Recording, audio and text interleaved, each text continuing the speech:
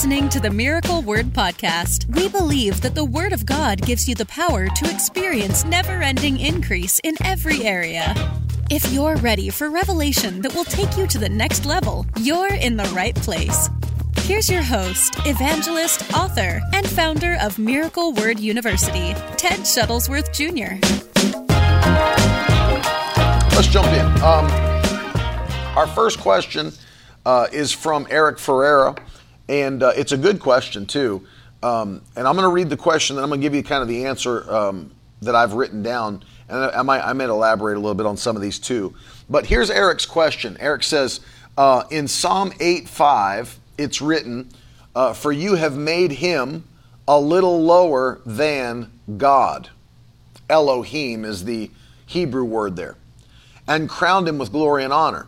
But when the writer of Hebrews quotes that verse from the Septuagint, and for those of you that don't know, the Septuagint is just the Greek version or Greek translation of the Old Testament. The Old Testament was written in Hebrew, and then it was later translated into Greek. And many of the apostles, and of course, quotations in the New Testament from the Old are from that Greek version. They're from the Septuagint. So when the writer of Hebrews quotes Psalm 8:5, he quotes it from the Septuagint as, "You have made him a little lower than the angels." So Psalm 8:5, it says, "You've made him a little lower than God." But then in Hebrews, it says, "You've made him a little lower than the angels, and you've crowned him with glory and honor." Jewish tradition holds that Psalm 8:5 should be understood as angels. Even though that's not what it says, it uses the word Elohim, which is God. That's a slight change in the wording, but it seems like a pretty significant change in meaning. Do you have any insight to clear up the apparent mistranslation in the Septuagint? And so it's, again, he says an apparent mistranslation in the Septuagint. Let me give you an answer to this. Very interesting.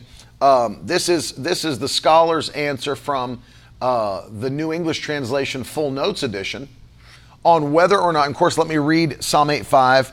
Let me read Psalm 8:5 from the ESV. This is the English Standard Version. Listen to what it says. "Yet you have made," well, I'll read verse 4 too. "What is man that you are mindful of him? And the Son of Man that you should care for him? Yet you've made him a little lower than the heavenly beings." That's what the ESV says. "And crowned him with glory and honor." So let me deal with this, because the word here is Elohim in the Hebrew. It's the word Elohim, which, and you'll see this now, it says the Hebrew term Elohim can refer to the one true God. It can also refer to false gods or the heavenly beings, which is angels. In this context, it would refer either to God or the angels. The Septuagint reads angels and is the source of the quotation of Psalm 8:5 in Hebrews, as he said. But in Genesis 3:5, where the serpent says to the woman, "You will be like the heavenly beings who know good and evil." Note in Genesis 3:22, God says the man has become like one of us. So, for example, in Psalm 82, when it says he stands among the gods and he judges among the gods, Elohim, again, is the word there.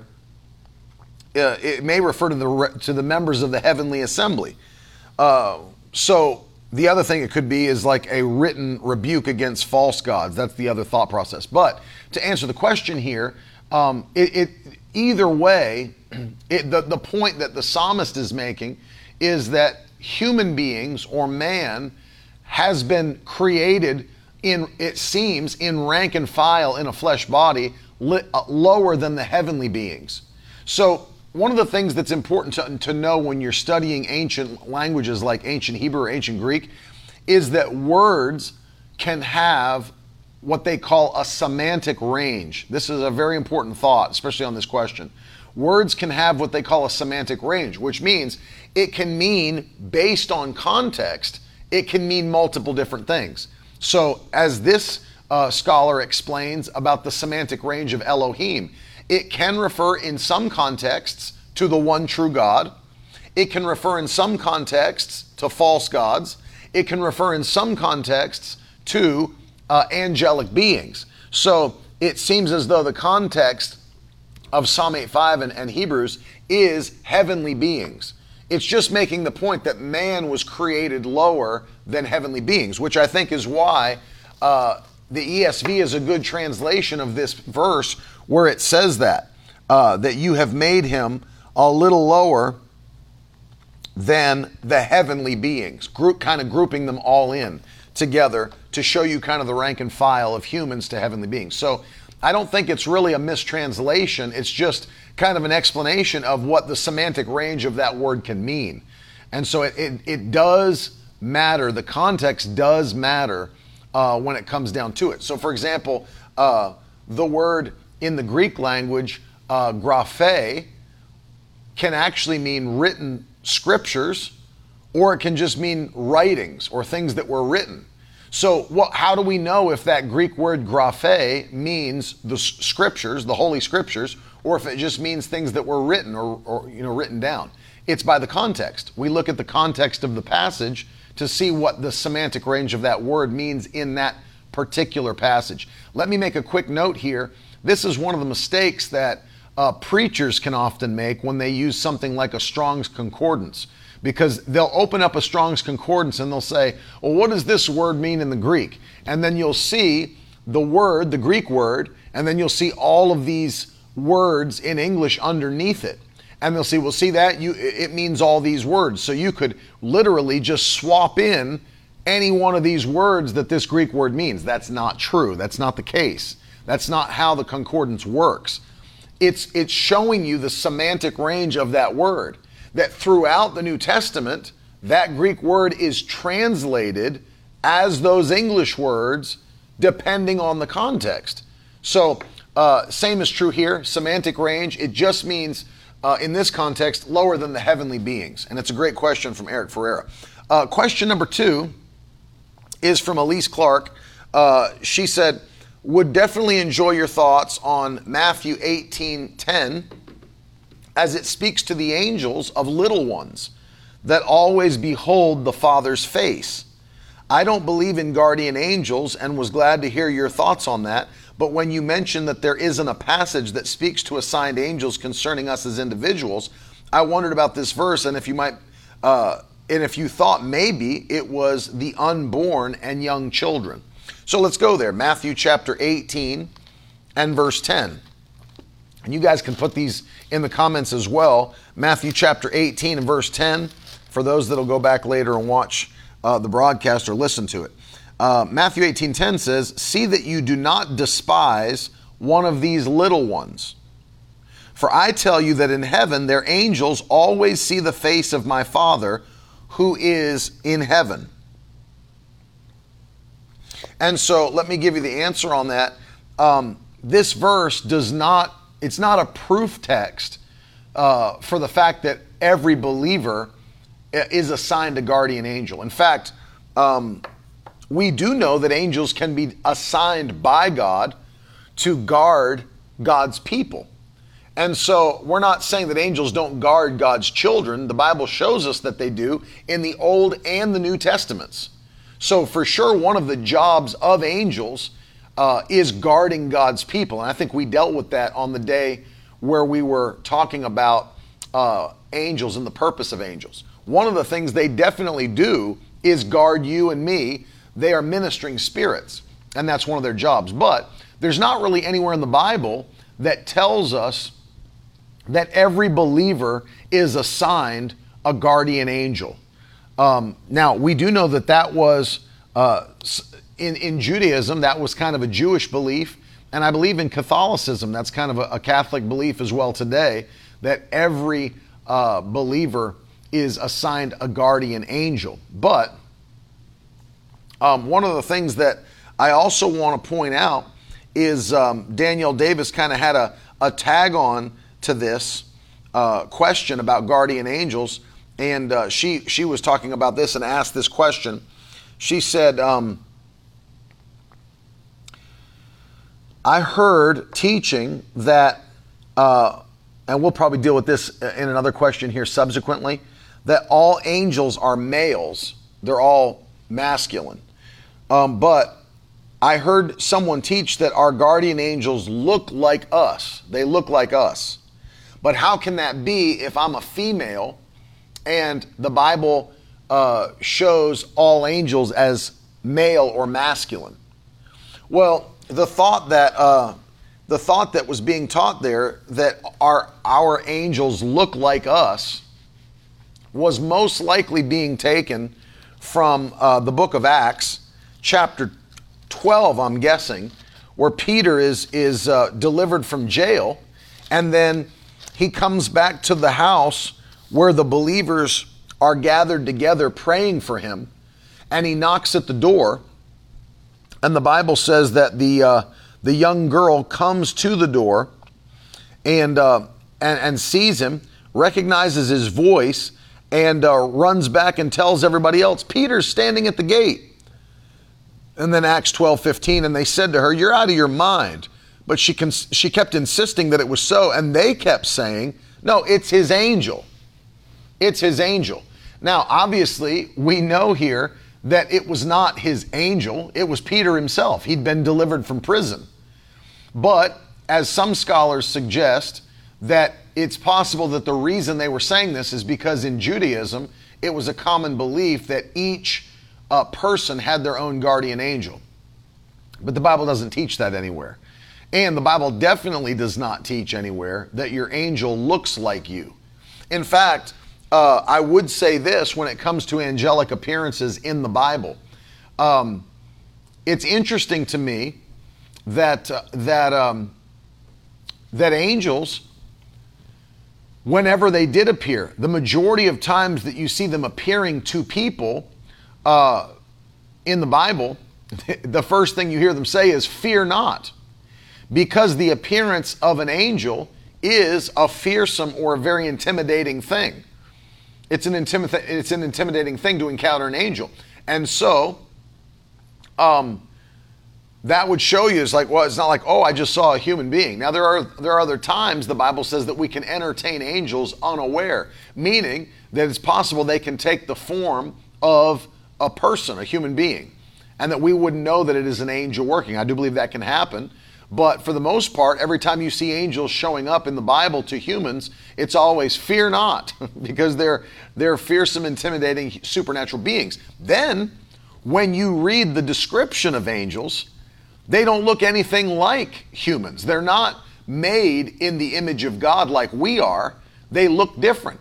And as I dealt with, I believe on the day of angels, we have two different words that are define angels. Of course, we have the cherubim and we have the seraphim. Now, there's only one reference for seraphim, and I believe it's Isaiah chapter 6.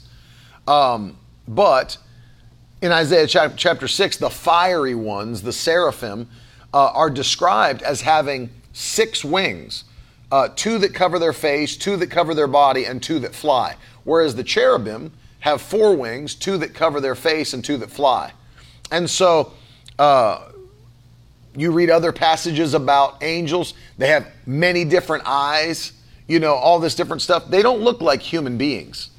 Angels don't look like human beings. And so the thought that angels look like us is not necessarily biblical at all.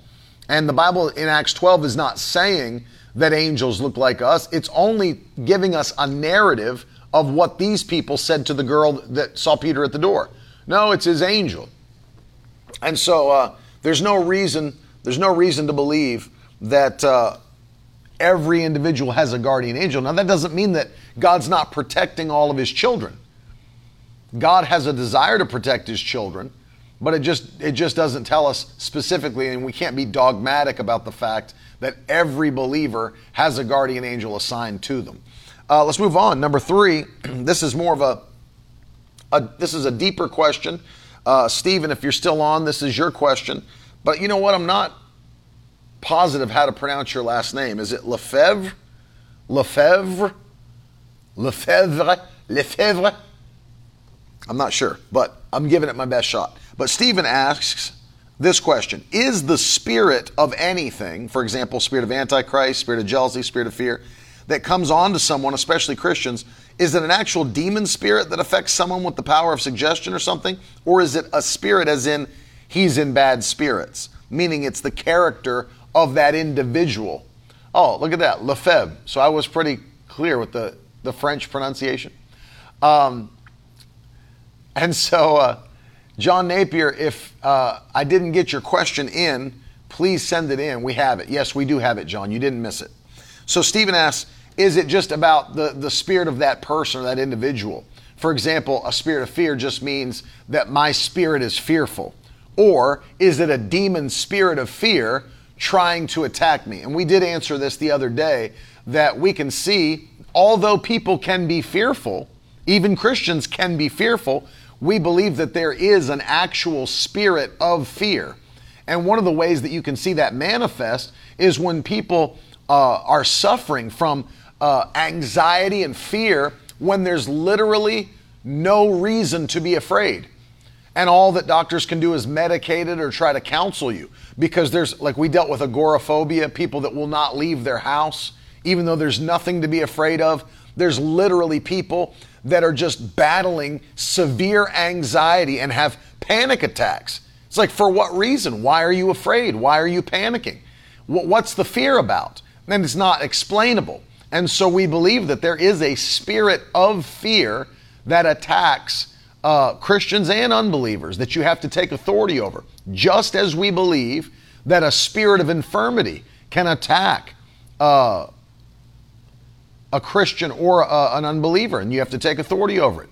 Karen, stop claiming that you have agoraphobia. You're a Christian. Say that you have the Spirit of Christ. Say that you do not have the spirit of fear. Say that you have a spirit of faith. Speak the right things out of your mouth, and don't claim negative things over your life. You have the Spirit of God living in you, not the spirit of fear. He's given you power and love and a sound mind. Start saying what the Spirit says.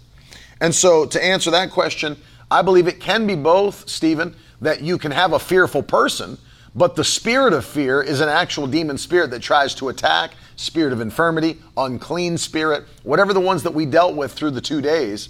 I believe that you can see both happening, but I do believe in spirits that attack as the Bible teaches they do. Stephen's second question on top of that is this: what are the 7 spirits of God in the book of Revelation, referenced in Revelation 1:4, 3:1, 4:5, and 5:6? Does it have anything to do with how you describe the spirit of power, love, and sound mind in 2 Timothy 1:7?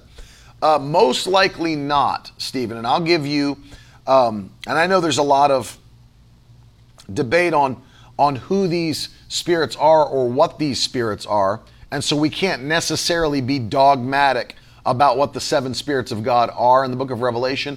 However, the consensus seem to agree that it's a representation of the Holy Spirit. And let me read you several notes here. I'll give you 3 notes. Number 1, the 7 spirits is another name for the Holy Spirit. The number 7 is used throughout Revelation to symbolize completeness and perfection. And then, of course, in Dake's notes, it's not the 7 titles of the Holy Spirit, for there are more titles than this that are applied to the Spirit. Since the Lamb has 7 horns and 7 eyes, we know that there's but one Holy Spirit. And since the Lamb is a symbol of Christ, the 7 lamps of fire, the 7 horns, 7 eyes are all symbolic of the one Holy Spirit and can denote his fullness and power upon the Lamb before the throne. And then I found this was very interesting. In Zechariah chapter 4, if you go back to Zechariah, it's interesting that verses 2 through 6 are in reference to the Spirit of God. Listen to this. Zechariah chapter 4, verses 2 through 6. The Bible says, "And he said to me, 'What do you see?' And I said, 'I see and behold a lampstand all of gold with a bowl on top of it, 7 lamps on it with 7 lips on each of the lamps that are on top of it. And there are 2 olive trees by it, one on the right and one on the left. And I said to the angel who talked with me, What are these, my Lord? And the angel who talked with me answered and said, Do you not know what these are? I said, No, my Lord. Then he said to me, This is the word of the Lord to Zerubbabel, not by might nor by power, but by my Spirit, says the Lord of hosts. So it's these here are being referenced as the Spirit of God. So most scholars and commentaries seem to agree that the 7 spirits before the throne is symbolic of the Holy Spirit in his completeness and his perfection. That's an excellent question. Teresa asked a question about she felt like she's being harassed where she lived. She felt like there's a witch that's living above her where she's at, and that there's constant attack. It's a constant spiritual attack. How do I deal with a constant spiritual attack? And you only can deal with spiritual attacks with a spiritual answer. And so you take authority over demon spirits. As I dealt with this fact that every Christian who's filled with the Holy Ghost is filled with the greater one, the Bible says, 1 John 4:4. The greater one is on the inside of you. So you take authority over the devil. You take authority over demon spirits. You cast out devils.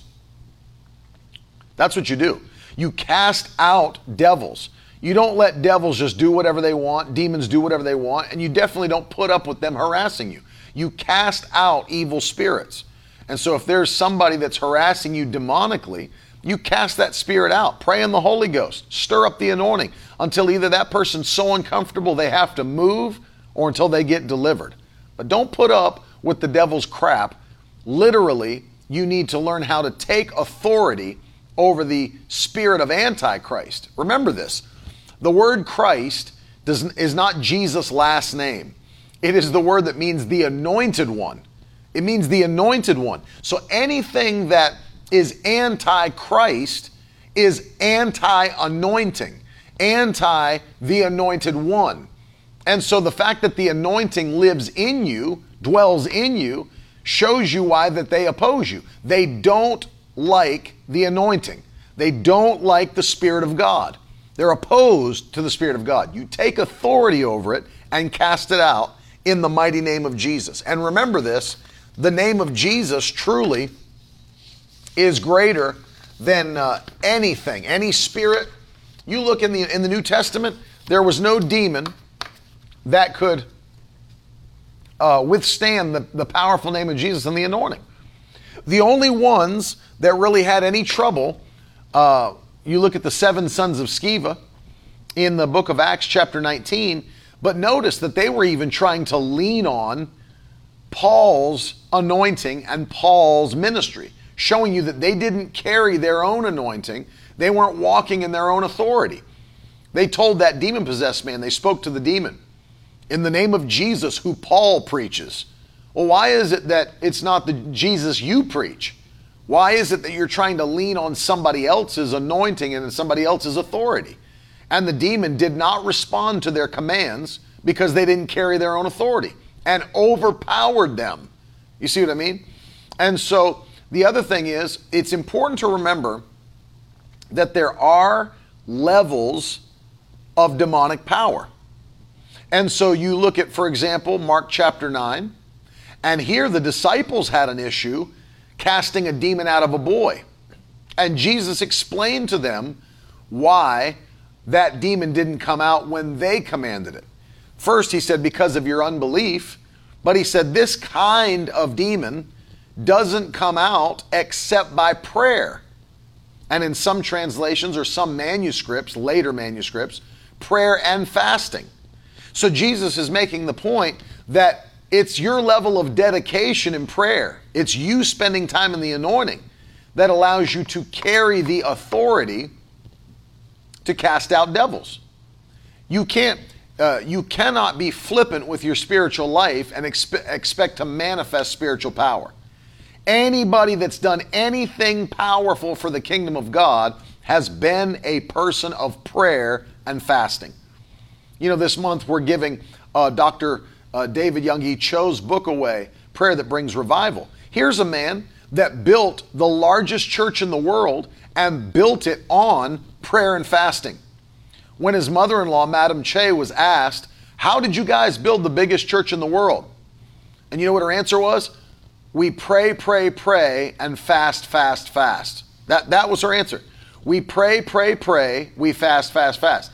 Look at Dr. Enoch Adeboye, who took the Redeemed Christian Church of God in Nigeria from 160 churches to churches in 160 nations.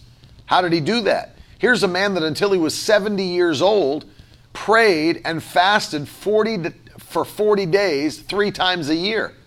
120 days of prayer and fasting. So if you want to have influence in the supernatural realm, you've got to be a person of prayer and fasting. It doesn't just come cheaply. And Jesus, notice this, Jesus was a man of prayer. Of all of the things that the disciples saw him doing, did you ever notice they never said, Lord, teach us to heal the sick. Lord, teach us to cast out devils. Lord, teach us. They never asked that. Notice what they did ask him. Lord, teach us to pray. You know why? Even the disciples understood this is the key in Jesus' life that is causing such great results in his ministry. And so they didn't bother asking, teach us to cast out devils, teach us to heal the sick, teach us to... No, they said, teach us to pray, because they made the connection. And that's the point that Jesus is teaching. Yes, I believe, Dory, that is why the early church fasted 2 days a week. Because they understood it was Christ's expectation for his children, and they knew what it produced when you fasted and prayed. That's why the early church was so successful. That even though it was literally a death sentence to be a Christian for 300 years, they still kept going after it and turned their known world upside down. And it was through fasting and prayer and their dedication to the kingdom. And so you've got to be a spiritual person if you want to see spiritual results. You've got to be, put that in the comments, somebody do that. You've got to be a spiritual person to have spiritual results. You've got to be a spiritual person to have spiritual results. I want you to put that in the comments, and don't forget it. It's so very important. You've got to be a spiritual person to have spiritual results. Nancy says, yes, we did 65 days of prayer and fasting with Daddy Gio. And they're talking about the general overseer. That's Pastor Enoch Adeboye. Yeah, it's true. Nikki said some people think fasting is staying away from social media, and that's not what it is. That's not what it is. It's never been that. It is not eating food. I deal with that in my latest book, Complete Guide to Biblical Fasting. You've got to be a spiritual person to have spiritual results. You've got to. And that's what Jesus was saying. That's what he was pushing. If you want to see demons come out, pray and fast. If you want to see miracles, pray and fast. You can't just be carnal and expect to have spiritual things happen. And the same thing's true with us. If we want to see God use us in these ways, we've got to be people of prayer and fasting. Carissa said a pastor down here did a Dr. Pepper fast.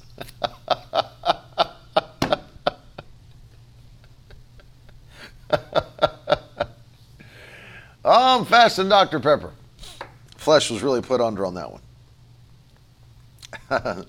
So it's a great question, but that is how you take care of demon spirits that attack you. You take authority over them and cast them out. And if you feel like you're not at a place of strength to do that, then let me just tell you, it's time to fast and pray. Time to fast and pray. If you guys don't have my book on fasting that just came out, you need to get it. This is a complete guide to biblical fasting. We released it for the new year. It's available on our website that you see on the screen. It's available on Amazon. It's available on Apple Books. It's available for Kindle devices. It's available everywhere. You need to get it. It'll bless you.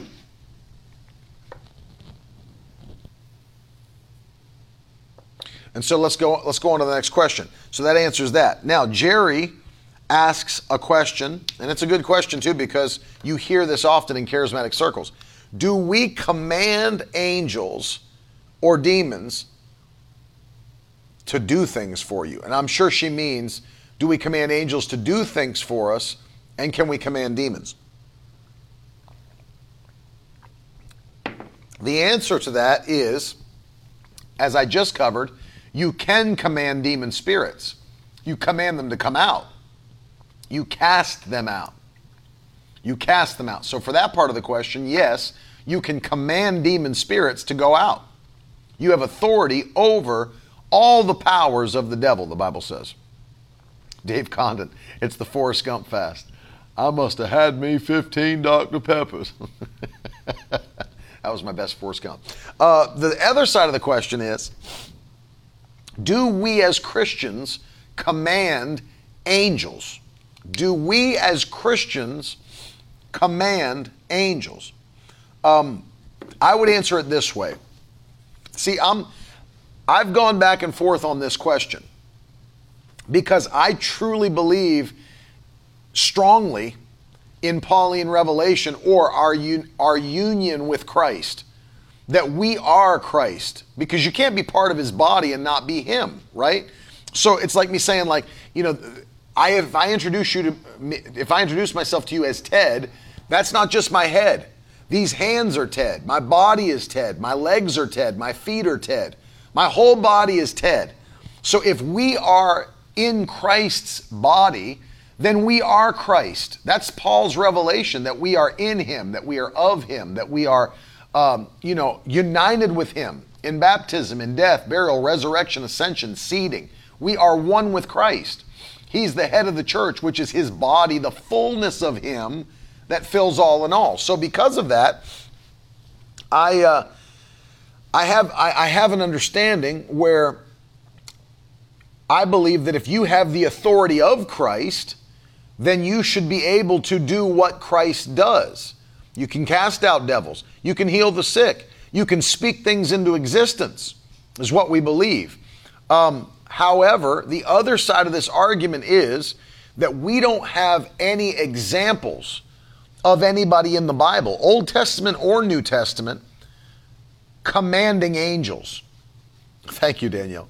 We don't have any example of the apostles commanding angels.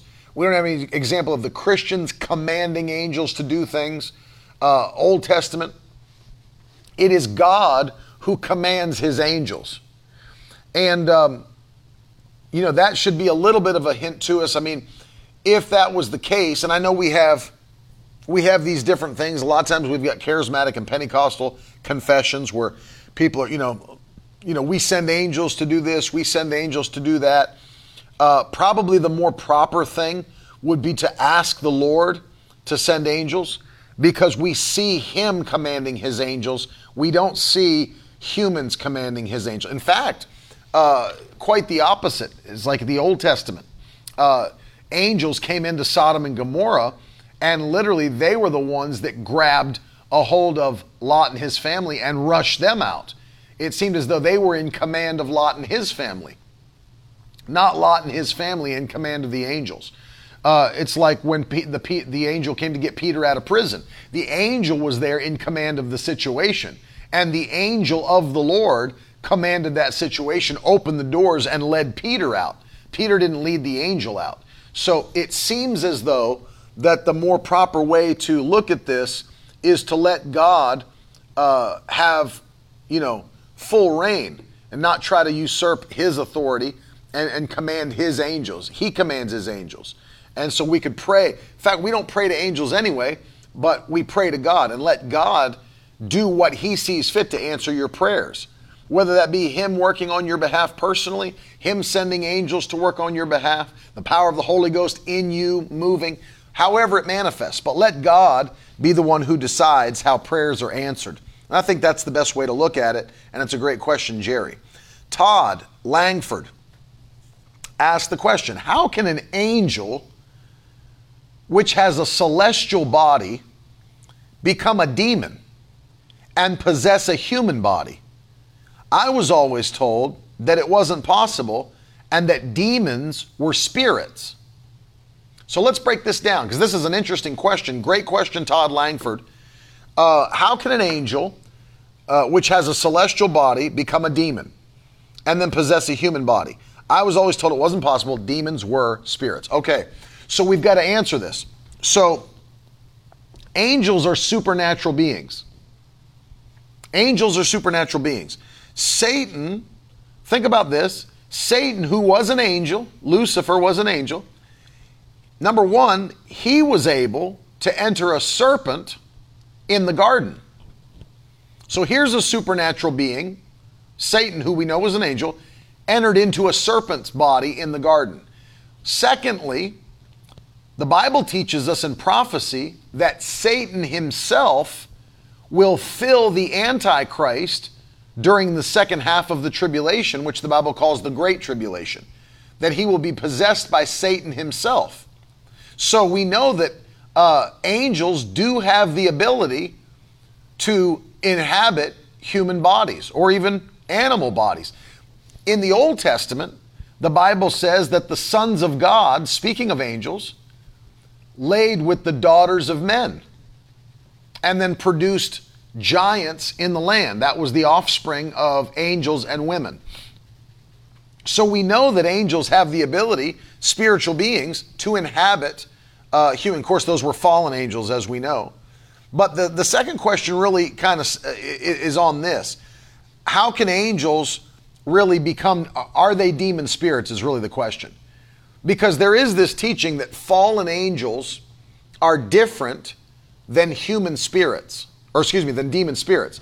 That fallen angels are different than demon spirits. What's the difference? And I would disagree with that totally. I believe that fallen angels are demon spirits. I believe that. And let me tell you a couple of reasons why I do believe that. First of all, if fallen angels are not demon spirits, then you have to explain where demon spirits came from. So let's look at that. Where could demon spirits have come from if they're not fallen angels? Well, someone might say, well, the devil created them. Well, he can't create them.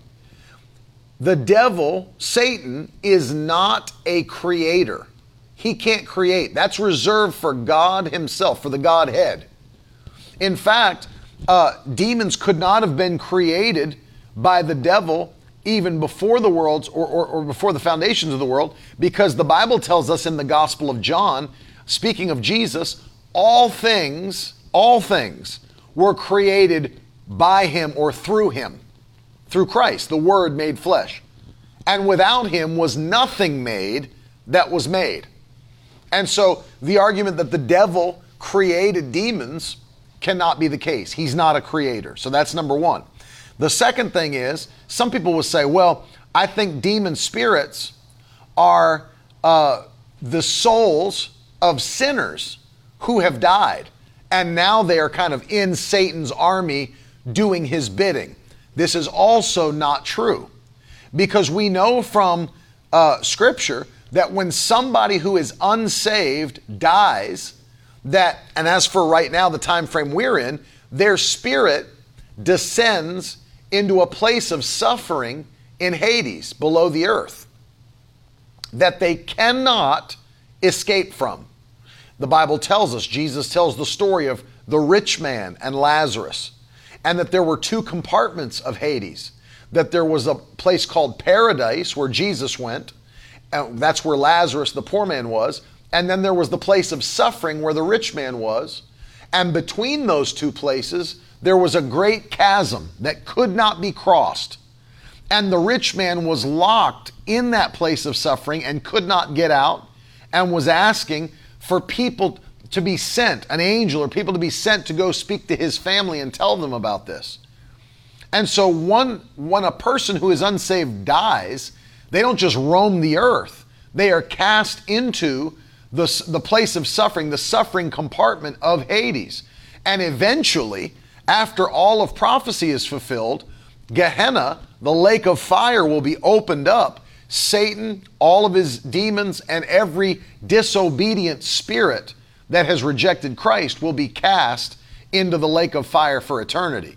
And so demons can't be the souls of sinners who have died.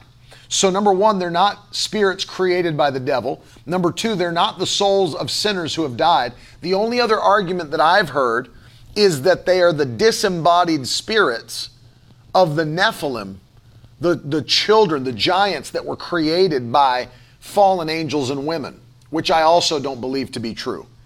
I believe that although the Bible tells us, yes, the Nephilim and fallen angels are different, most believe that the Nephilim were the giants that were created, Nikki, by fallen angels mating with human women. And some people believe that demon spirits are the disembodied spirits of the Nephilim. After the giants were killed, that those spirits produced by fallen angels and women became demons. I also don't believe this. And the reason is because I don't believe that they produced demon spirits in human bodies. I believe they just produced human beings that were giants. Because even when you look at the prime example, which is the Holy Spirit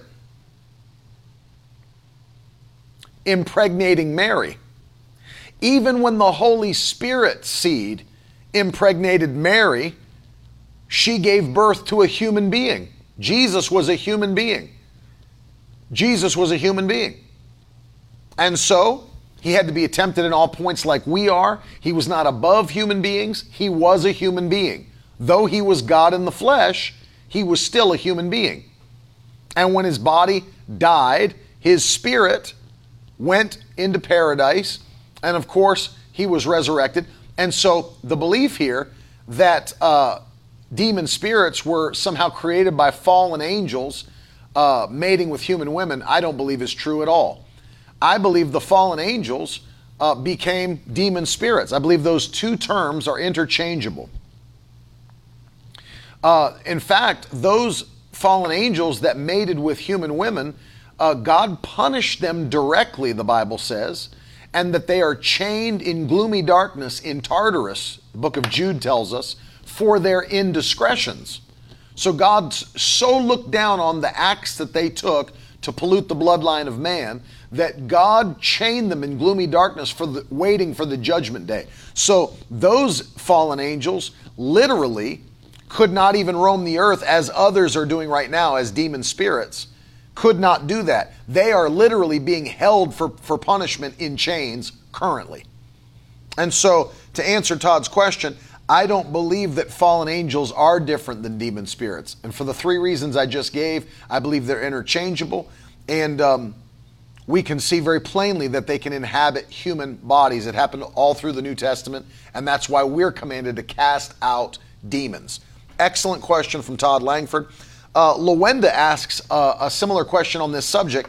Lowenda Hallberg says, is that how Goliath came? Was he a Nephilim? Was Goliath one of those beings that came from a fallen angel mating with a human woman?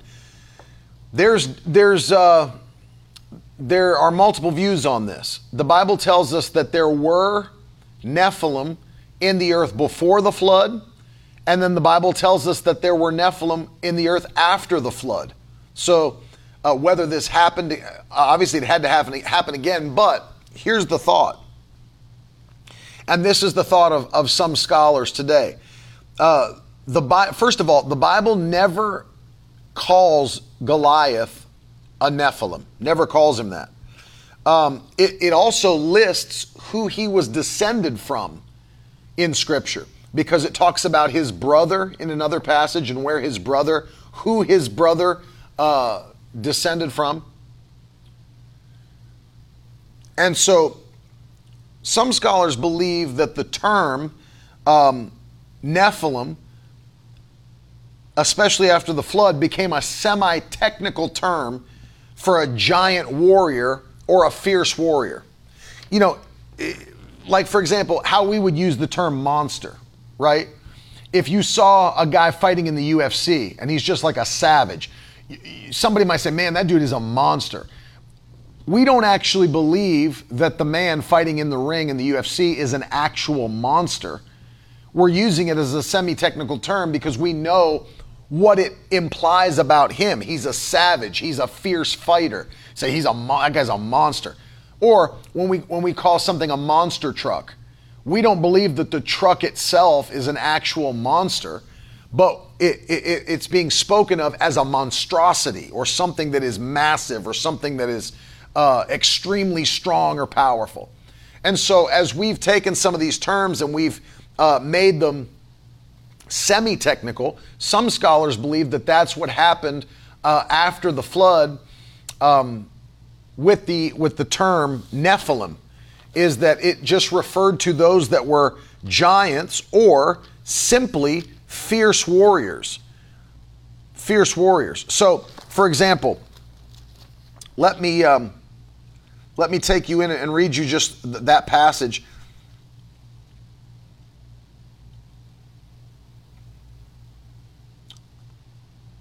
Back in Genesis.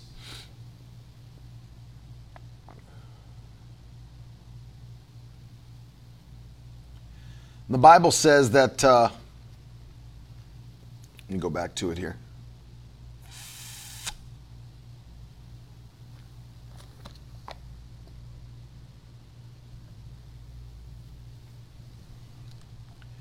Because there's a point that I want to pull out for you guys that the Bible actually says.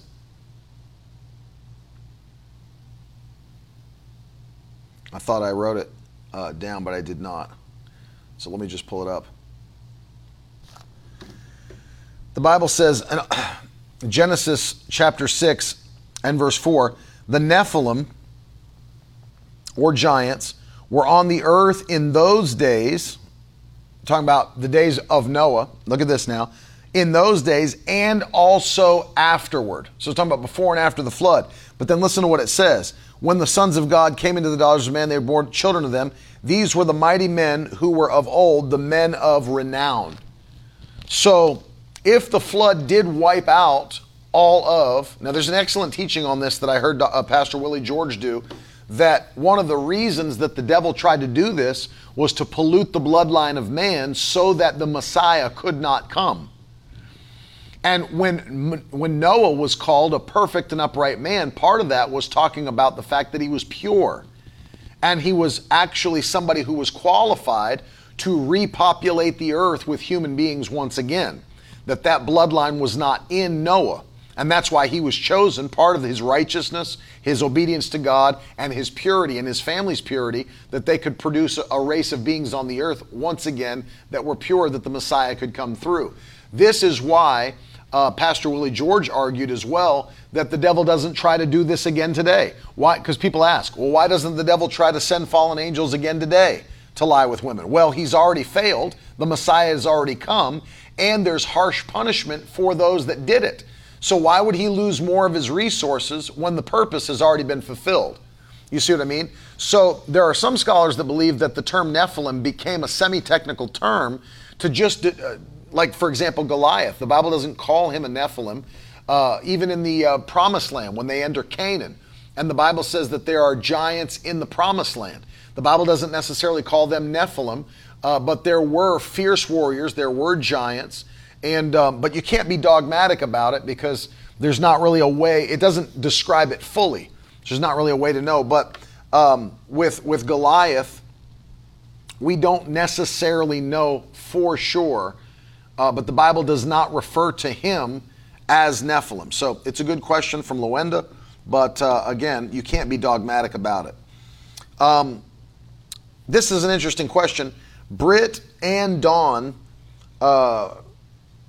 kind of have these questions together. Britt Lukens and Dawn Kay, do angels have a gender? Here's the question, and I'm sure that many of you have heard this talked about before. Lift your hands in the comments, by the way, if you have heard this question or have wondered about this. Do angels have a gender? And maybe you've heard people talking about female angels. And certainly in Christian art throughout the ages, we have female angels depicted in Christian-based or Christian-themed paintings and works of art throughout the centuries. We have pictures of that. But let's answer this question, because really the reason that this question is asked is because of a misconception about what Jesus said when he was being questioned about marriage in heaven. Whose wife or whose husband, or excuse me, whose wife will she be in heaven? Talking about her husband who died and then had married his brother, then he died, then married his brother, then he died. So whose husband will she be in heaven? And Jesus said, the reason you're asking this is because you don't understand how it works. That when you get to heaven, you'll be like the angels, not married or given in marriage. So Jesus is not saying that angels don't have a gender. He's not saying that. He's saying that they're not married and they're not given in marriage, and that we'll be that way as well when we get to heaven. But he's not saying that angels don't have a gender. In fact, the Bible seems to imply that angels do have a gender. The Bible seems to imply that angels do have a gender. I'll give you a couple of things on that. Number one, when people encounter angels in the Bible, they are always dressed as and appear as men. That's the first thing. When people encounter angels in the Bible, they are always dressed as and appear as men. Secondly, the only two names that we have of angels in the Bible are masculine names. So we have Michael and Gabriel. We have Michael and Gabriel. Two male names. It's not Michelle. It's not Mikhail, it's not Michaela, it's Michael. Michael and Gabriel. And so those are the only two names we have of angels. The other thing is this, all of the pronouns used in Scripture, and I would be a little bit less dogmatic about this unless I had searched out the actual pronouns in the Greek and the Hebrew, but all of the pronouns translated for angels in the Bible are masculine pronouns. His, him, you understand? So, his and him, all of the pronouns. You never ever have anything in the Bible referring to an angel with a female pronoun, personal pronoun or possessive. It's never her and it's never hers. It's always him and his throughout the whole Bible. Then, the final thing I'll tell you is Lucifer, who is a fallen angel, is referred to in a masculine way, and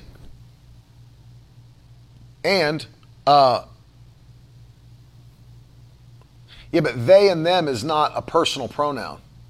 It's a plural pronoun. Alex is asking, there's no they, them angels? There's definitely no Zim and Zer and Za. But a plural pronoun doesn't give us any clues. So you have to go by the personal pronouns and possessive. His, him. So the final thing is that Lucifer is referred to in the masculine. For example, and even though it's a term, he's referred to as what? The father of lies. The father of lies. He's not the mother of lies. He's the father of lies. And so all the clues that we have in the Bible for angel are masculine. The other thing that I would say is not something to point to, which some people try to do, is to say, well, you know, the word angels in the original New Testament language is masculine, which is angelos.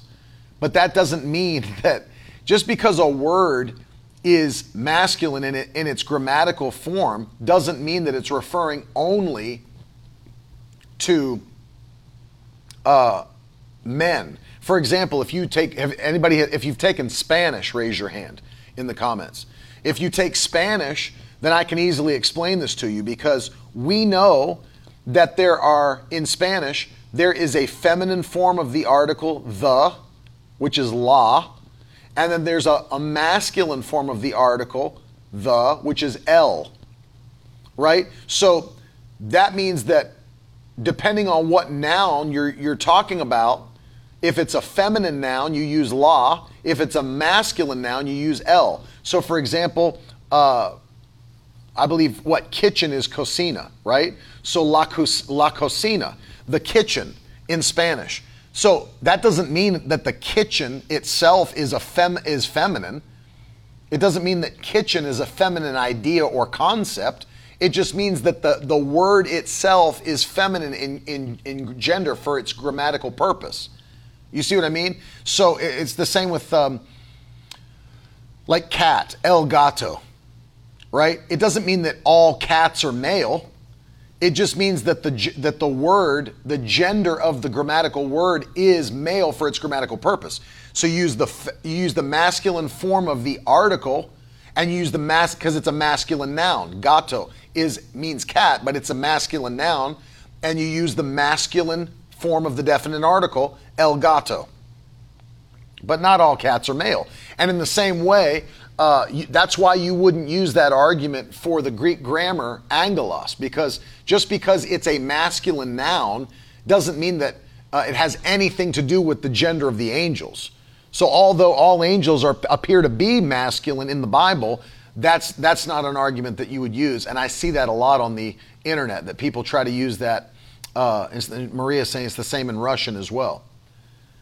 So, and so you have to, sí, su eres correcto. Thank you very much.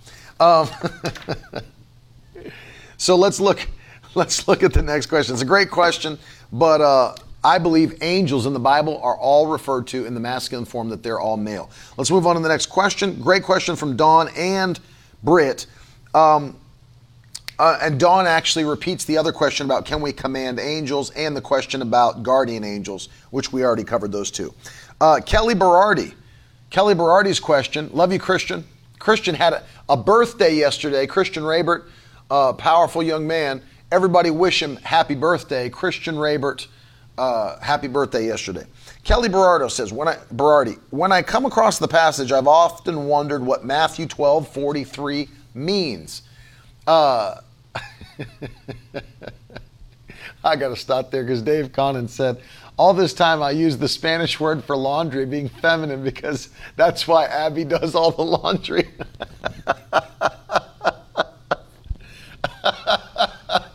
Oh, Dave cracks me up. So Kelly Berardi asks, what does Matthew 12:43 mean when it says, now when the unclean spirit has gone out of a man, it roams through waterless, dry, arid places in search of rest, but does not find it? Does that mean that demons can't travel through water? And if so, why is that? I know it's a weird question, but just been curious about it. Thanks for any insight. I'll tell you a funny thing, Kelly, if you're still watching or if you'll watch the replay, which made me laugh. There was an old preacher, Norval Hayes. And Norval Hayes, he loved to be if he was home, he loved to be in his pool. Loved to be in his pool. And he'd float around the pool on his raft. And somebody said, asked him one time, why are you always in the pool so much? He said, because demons hate the water. And he was obviously referencing this. He said, demons go to waterless, dry places. So he was obviously jokingly referencing this verse of scripture in Matthew chapter 12. But it's a great question. And here's the way I would answer this. I don't think it really has anything to do necessarily with the fact that demons hate water. I think that, as some commentaries suggest, that these dry places are places that are less touched by the blessing of God and His power, and so there's less resistance for demons there. And the reason it says that, notice that in the Bible multiple times when God's blessing is being talked about, or His favor, or His prosperity, it refers to it with water or moisture or saturation. Let me give you, for example, Psalm 63:1. Listen to this. O God, you are my God. I long for you. My soul thirsts for you. My flesh yearns for you in a dry or parched land where there is no water. So notice what he's saying there. He's tying together his dryness of God's Spirit touching him with a place, a desert place or a wilderness place where there is no water. That's one side. So the dry place is the place where it seems that God's not touching, God's not blessing, God's not speaking. But then notice in Psalm 66:12, and of course I'll read this to you. Psalm 66:12, listen to this. The psalmist writes this. It says, you let men ride over our heads. We went through fire and through water, yet you have brought us out into a place of abundance. Into a place of abundance. That word in the Hebrew there is the word that means you've brought us out into a moist place, or another way it could be translated, you've brought us out into a saturated place. A saturated place. Let me show you another thing that's really interesting. Look at what the Bible says that happens when a person obeys the Lord. This is Psalm 1. You're very familiar with this. People who obey the Lord, people who obey His commands and that are standing for His principles. He is like a tree planted by streams of water that yields fruit in every season, leaves do not wither, and all that He does, He prospers. So notice, when you're obeying the Lord and when you're in His presence, notice how the Bible describes it. You're like a tree planted right by the water, pulling God's blessing from the water, the wells of water. Even in the book of Isaiah, the Bible says, with joy will you draw water from the wells of your salvation. I believe that's Isaiah 12:3. With joy you'll draw water from the wells of salvation. So it seems like this picture that the Bible is giving us is that when God is blessing, when God is providing, when God is interacting, it's a wealthy place. It's a moist place, a saturated place, a well-watered place. Whereas when God's presence is absent, it's a dry place. It's a parched place. And it seems like what Jesus is saying is that they can't find any rest. They're in a dry place, a place away from God, a place away from His presence, a place away from His, almost in a place where His blessing has been removed. And I don't know that I would use Dr. Norval's joke as a pure exegetical argument. I stay in the pool because demons hate the water. It's a great question, though. Thank you, Kelly. It's a great question. Emmy Wacker asks, how can you tell if a person has a demon or is possessed by a demon? Or if they just have a mental illness, more along those lines. How can you tell the difference between if a person's demon possessed or if they're just suffering with a mental illness? I would say the best answer to that, Emmy, is the Bible tells us that if we have the Holy Spirit, 1 Corinthians 12, one of the gifts of the mighty Holy Spirit is discerning of spirits. And of course, as we've covered, that's not just demon spirits, it's the spirit of men, spirit of angels, spirit of God. But you can discern the presence of an evil spirit. You can discern a demon. You can discern evil spirits in manifestation. I love what the Bible says, that there would have been no outward sign. There would have been no outward way to know this. The Bible says that Paul and the apostles were being followed by this girl with a demon spirit. And she's crying out and she's saying things that are true. These are men of God. They're preaching the way of salvation to you. That's all true. But notice what happened. As she was speaking it, saying it, Paul's spirit became annoyed until he turned around and, with knowing by the discerning of spirits that she had a demon, cast the demon out of her. Cast the demon out of her. How did he know that she had a demon? She was saying, if you just take it at face value, it seems as though she was affirming them. It seems like she was on their side. These are men of God. These are men of God. They're preaching the way of salvation.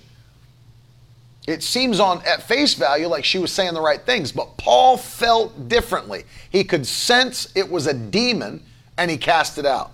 The best way is to do what the Bible says and be sensitive to the Holy Spirit and understand that you can discern spirits. You can discern spirits. I've been, Tyler says, I always thought there will be another will and personality present. But you can sense that other spirit. Yeah, he discerned that spirit of divination. That's right. And the thing is, I've been around people that are, whether they have a mental illness or it could be that they're mentally retarded or handicapped or whatever it might be, and I didn't sense that. Didn't sense it at all. I just knew that they were disabled or had something they were dealing with naturally. Other times, I have been around people that have been diagnosed as having a condition, whether that be a handicap or something else, and I could sense that there was something demonic going on there. So it's not across the board. I'm not saying that every person who's battling a mental disability is demon possessed. Not saying that at all. Not saying that at all. But there are times when you can discern there's something spiritual going on, and there's times when you can't. Follow your spirit. Know that the Holy Spirit's, He's there always and speaking to you always. Listen for His voice. See, the problem we have in our generation is that we're so caught up in fleshly things, carnal things, that we've quieted our spirit man and the Holy Spirit. We listen to the natural.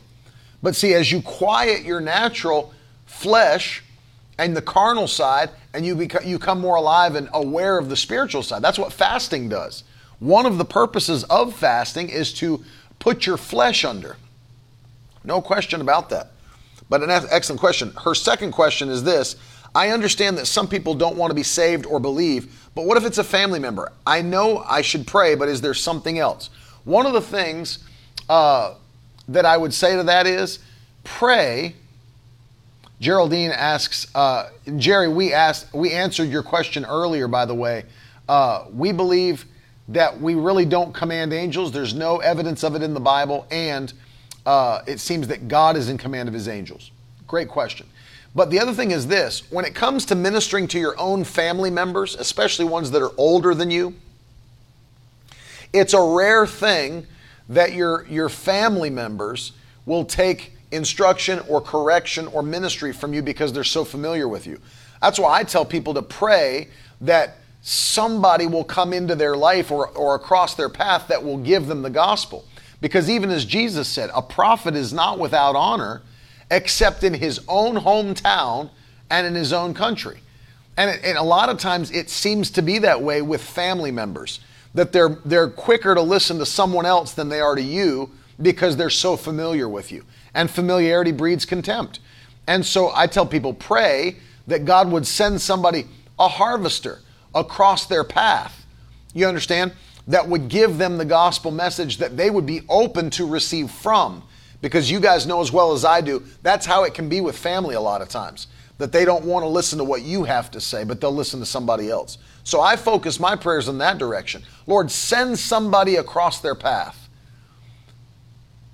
That's true, Nancy. Some people never will be saved. Very, very true. In fact, the Bible says it's a straight and a narrow path, and few there be that find it. It doesn't mean many people will be saved. It means it'll be the minority that are saved and go to heaven. And so it's very interesting. So, great questions by Emmy. And then I have another one written here, and then there's some text to me. Why do demons need a body to operate? I don't necessarily know that they do need a body to operate. They seek out homes in open vessels, the Bible teaches. And of course, we just read that from what Jesus commented about the water, and that when they cannot find one, they come back to the same place they were, find it swept and clean, bring 7 spirits more evil than themselves to inhabit the place.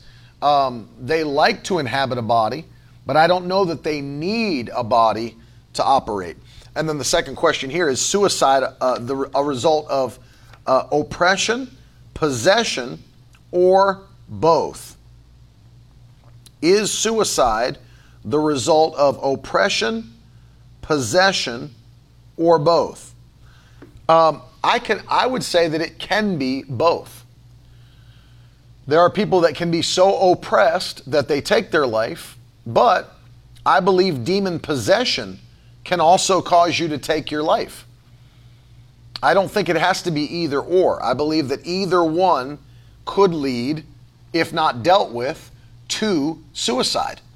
Here's another question. Teresa Armstrong. I collect old wooden boxes from thrift stores, flea markets. Do demons attach themselves to objects? Can a demon spirit be cast out of someone that doesn't want help?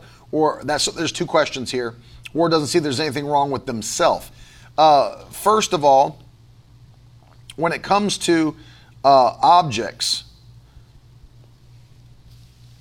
people think about this in the concept of like haunted houses or houses where demons reside.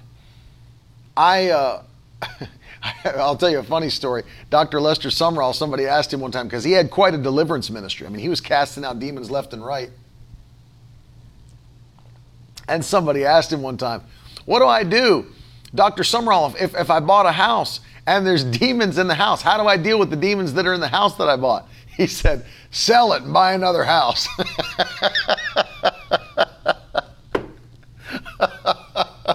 That makes me laugh. Because they thought he was like, you need to get, fast and pray and get your peace. He's like, sell it and buy another house. It's more trouble than it's worth. But I would say this, that when you have something that's in your possession, and of course I'm not talking about occultic items that shouldn't be in your possession, but wooden boxes, whatever. If you're convicted about it, Teresa, I would say get rid of it. If you're convicted about having it, or if it's bothering you, get rid of it. I'll tell you an interesting story. Dr. Rodney Howard-Browne, when he was blessed with this new home that he has, the Lord would not let him go to sleep. He was up for like 2-3 days or something. I heard him tell the story, and he could not get asleep, could not get peaceful sleep. And finally, the Spirit of God directed him down to the basement of the house, and there was a bunch of old boxes that were left by the previous owner. So the Lord told him to start going through the boxes. He starts going through. He said, you can't go and rest until you get this out of your house. He starts going through the boxes and comes upon a satanic Bible. And the Lord said, get it out of your house. It cannot be in the same house with you. And so he got rid of it, destroyed it. And it's interesting to me that the Lord alerted his spirit to the presence of that inanimate object and had him destroy it and get it out of the house. So I would say, Teresa, if you are convicted about something that's come into your possession, get rid of it. Just get rid of it. Get rid of it. I dealt with this question Teresa asked, can a demon spirit be cast out of somebody that does not want help or see anything wrong with themselves? I say no. There's people that don't want to be delivered, and you can't override their will. You can't override their will. So don't try. Why go get in a fight with somebody that doesn't even want God's help, doesn't even want to be delivered? You're not called to cast every demon out of everybody. You're not called to heal every single person. You're not called to win every single person to Jesus. But do what God opens the doors to you to do. Great question. Chad asked a question we answered already. Do we know who the 7 angels around the throne are in Revelation? We dealt with that and said that it's most likely referring to the Holy Spirit. Grace, can you take authority over a demon that's harassing another believer that is somewhere else? I believe you can. I believe you can, and that's grace. That's part of casting out devils. Notice this, and I'll give you an example from Scripture about it. What about the Syrophoenician woman who came to Jesus and said, I need help for my daughter. She's vexed with an unclean spirit. Well, Jesus wasn't in the presence of that spirit or that girl that was demon possessed. But the faith of the mother caused that girl to be delivered wherever she was, and she had an unclean spirit. So Jesus' anointing and authority extended to wherever that girl was and set her free. So Grace, I do believe that you can take authority. The power of God does not have any limitations, and it knows no boundaries.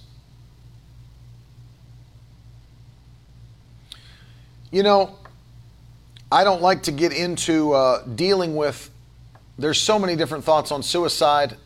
I would say that it is somebody who's not in the right state of mind, especially when you understand survival instinct.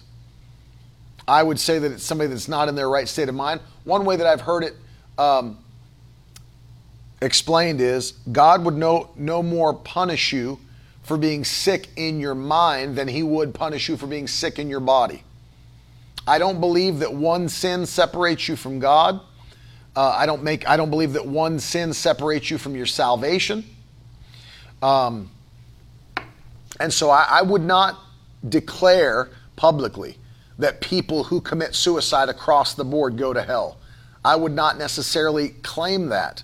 I believe that there are people who are sick in their mind, and God doesn't punish you for being sick in your body, and I don't necessarily believe that he'd punish you for being sick in your mind. I believe God's more gracious and merciful than we know, and I would just, in those situations, I would lean on his mercy and grace, especially if the person was a professing Christian before this happened. Can you scroll up? Did I miss another question that was just above that? Does that apply to someone you have authority over? Yes, Cassandra, I would say that it does. I would say that it does. Thank you, Nikki. Scroll down. Thank you.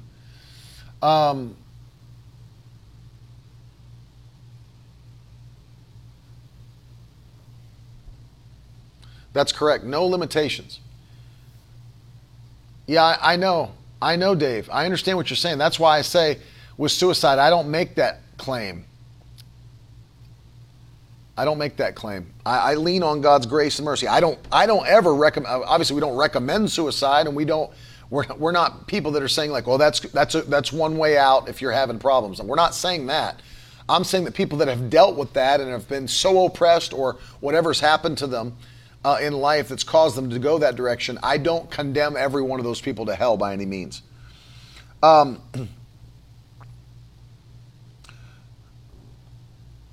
Can animals have demonic spirits enter them? We answered that yes. There was a serpent in the garden that had Satan enter it. And so I would say yes. Can demon spirits follow families through generations? I would say yes, if they're unsaved. If you are saved, then generational curses are broken. You can't be cursed if God's blessed you. And that was a question from Rose Del Valle. Great questions. Deb, when my dad passed away, I was there as he took his final breaths. My husband and I felt a wonderful presence come into the room. Was it the presence of God, or would it have been angels, or both? He was a believer. It's a great question, Deb. I'm not sure. I'm not sure of that. Could have just been the presence of the Holy Spirit. I'm honestly not sure about that, and I don't have a scripture to give you off the top of my head about it. But that's a wonderful thing, and it's a beautiful feeling to feel the presence of the Lord. Patricia asked, is Alzheimer's caused by a mental illness or a spirit of fear? I have no. Yana asked, what about a St. Christopher necklace? Is it demonic? I don't know. I don't have a St. Christopher necklace. I don't celebrate the saints in that way in the Catholic tradition. And so I don't know. I don't do that. I don't have any things in my house dedicated to saints. I have no statues. I have none of that. I just don't celebrate it in the Catholic tradition, so I wouldn't wear it. Nor would I wear necessarily a cross with Jesus on it, because he's not on the cross anymore. It's kind of looking to the past. The empty cross is where the victory is, and so that's another Catholic tradition. Again, I would answer this the same way. I don't believe all mental illness is caused by a demon spirit. I believe that some are, but I don't believe that all are. What do you do when someone's paranoid, thinks that someone's following them and that people are working against them? How do I pray for that person? Pray that if it's truly happening, then it would be exposed. And pray that if it's just them being extremely paranoid, that God would give them peace in their mind. Would be the way I would handle that. Is a spirit of grief and doubt from a demonic spirit or just weakness of the flesh? I would say that there is a spirit that would try to cause you to doubt. It's a spirit of deception. It's a lying spirit. I think it would fall under the Antichrist spirit that denies the truth of God's word. That tries to. We can see plainly that demon spirits and Satan himself in the Bible attempted to get God's people to doubt his word. Look at Eve. Did God really say? That's what Satan said to her. Trying to doubt them, get them to doubt God's word. So we know that there's a spirit of deception at work in the world. And so I would say doubt falls under that category. Spirit of grief, I believe that I would call that more of a spirit of heaviness, but it is a spirit the Bible speaks of in Isaiah 61, and you are required to enter into the joy of the Lord, and you're responsible to strengthen yourself in the Lord. And a very good question. Where did the idea come from of Satan being red with horns, long tail, and a huge fork? I don't know, Oscar. I do not know. Let me move further here. Mendy asks, can someone with an evil spirit say Jesus came here in a real body? The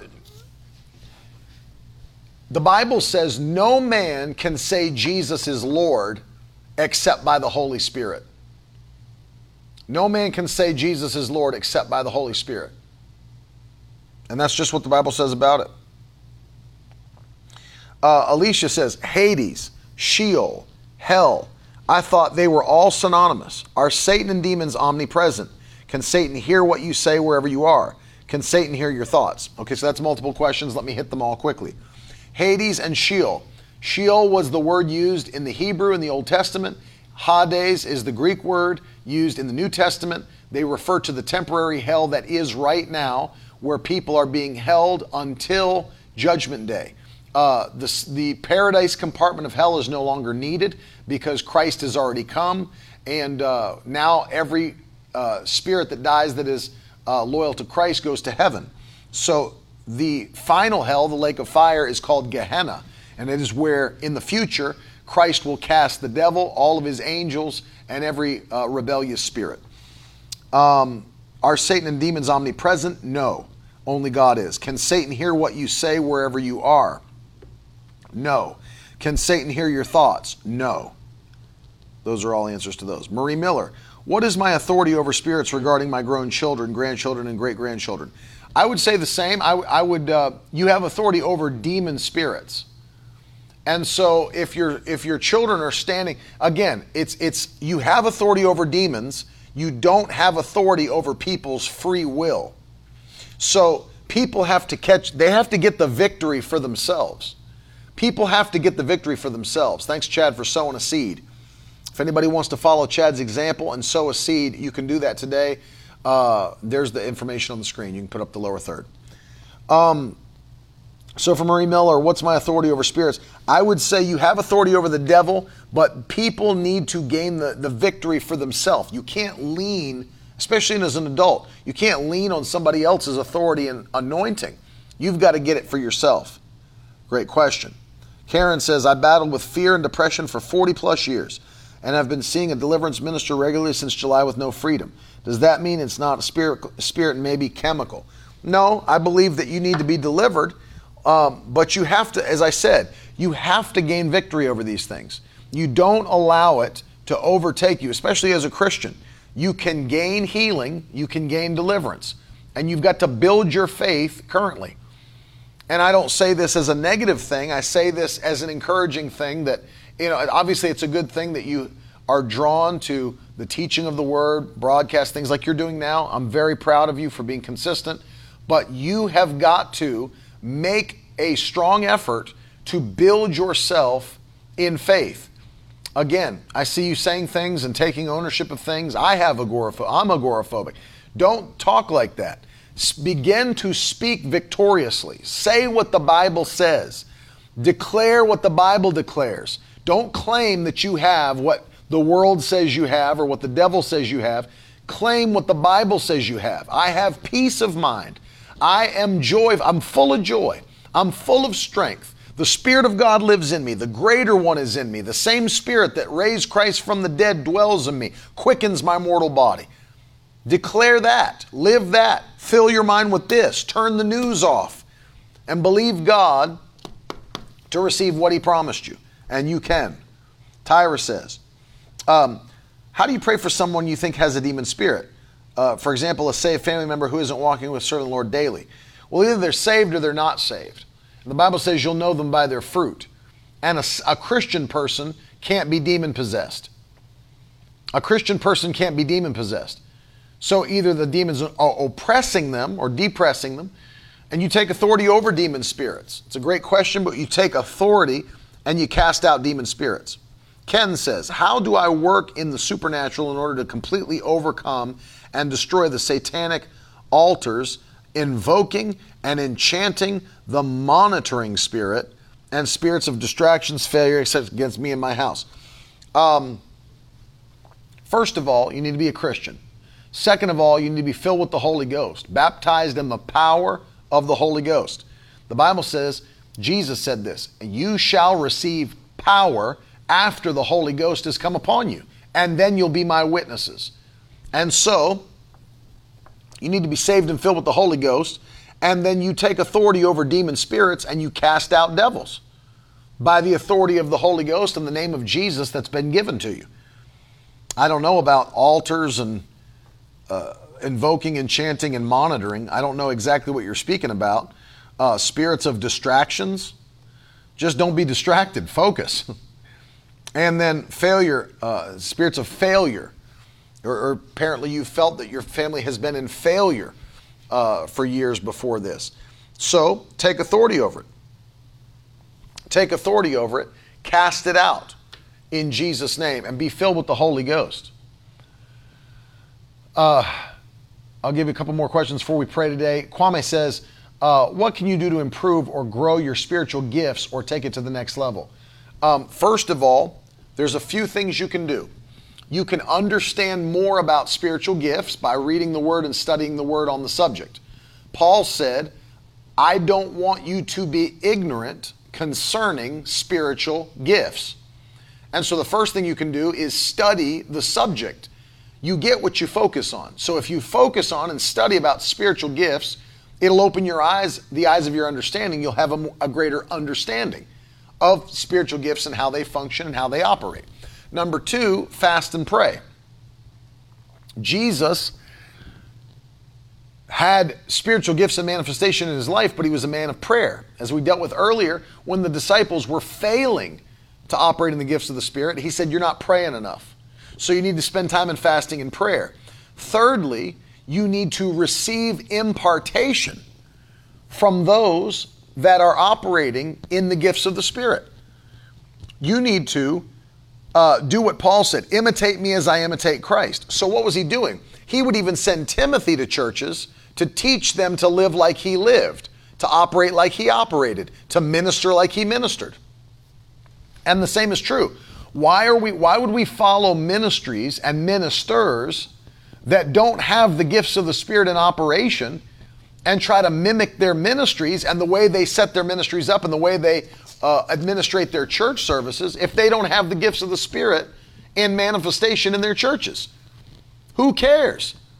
For example, I love, and I don't mind calling them out because I'm not condemning them, I'm just making a point.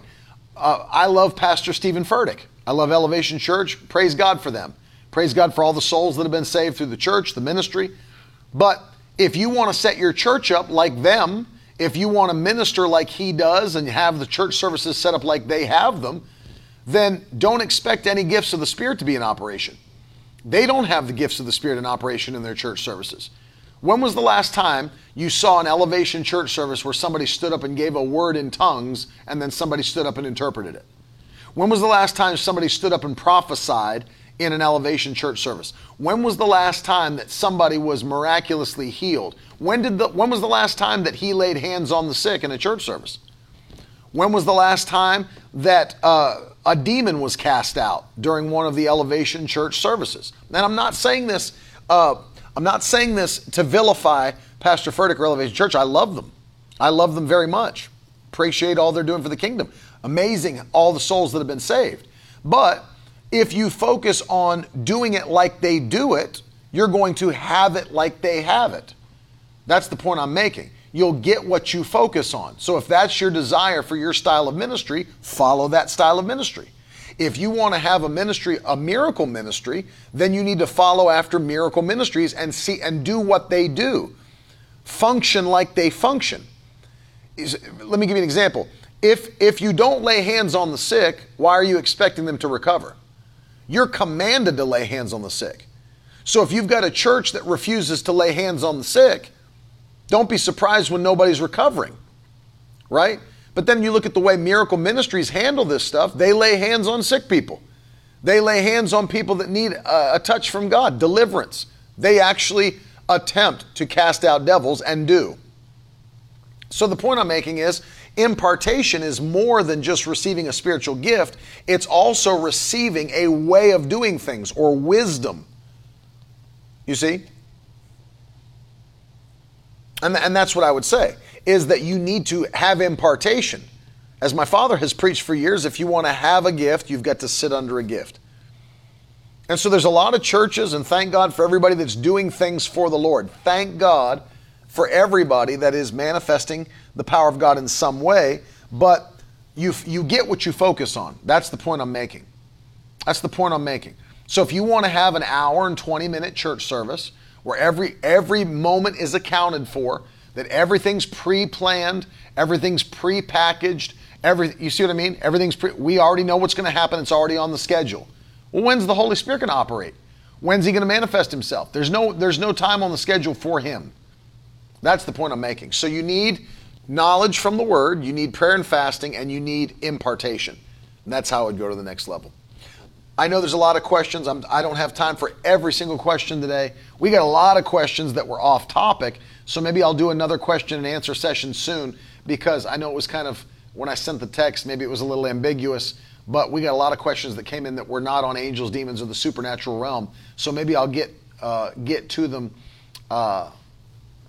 soon. I love you guys. Let's pray. Father, in the name of Jesus, we thank you that your Holy Spirit leads us and guides us into all truth.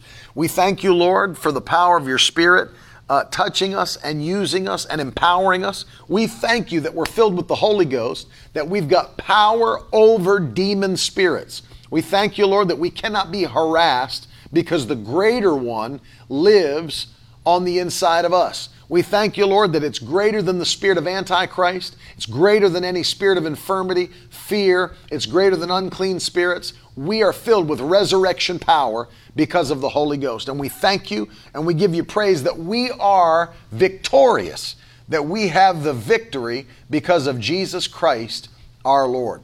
And we give you glory and praise today. Set every one of these believers on fire to do the work of the ministry. Open doors for every one of them. Bless their families in Jesus' name. We thank you and we give you praise. Amen. Listen, those of you that are watching, I want to encourage you to sow a seed today. On this Friday, take a step of faith and sow a seed. If you've been enjoying this ministry, if you've been enjoying this series, if you know what we're doing around the world to touch people with the gospel, take a minute and sow a seed today financially. On the screen, you can see the ways to do that. You can go to miracleword.com. Every single way to give is listed at miracleword.com/give. We want to encourage you to partner with this ministry on a monthly basis and be a blessing to the world. That's what you're doing. You're being a blessing to the world. Can I get the wide shot? I wanted to show you this before we go. I've got all of the items that we're putting here in the Elite Study Collection that are coming to those that are sowing $5,000 or more. And I love this because we've got 3 of the absolute best study Bible resources that you can get available. Look at this.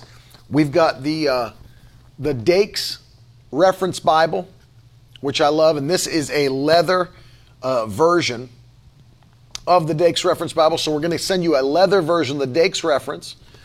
On top of that, we have the genuine leather Life Application Study Bible in the New Living Translation that's in the box as well. And then one of my favorite things of all time. This is the NET with full notes edition.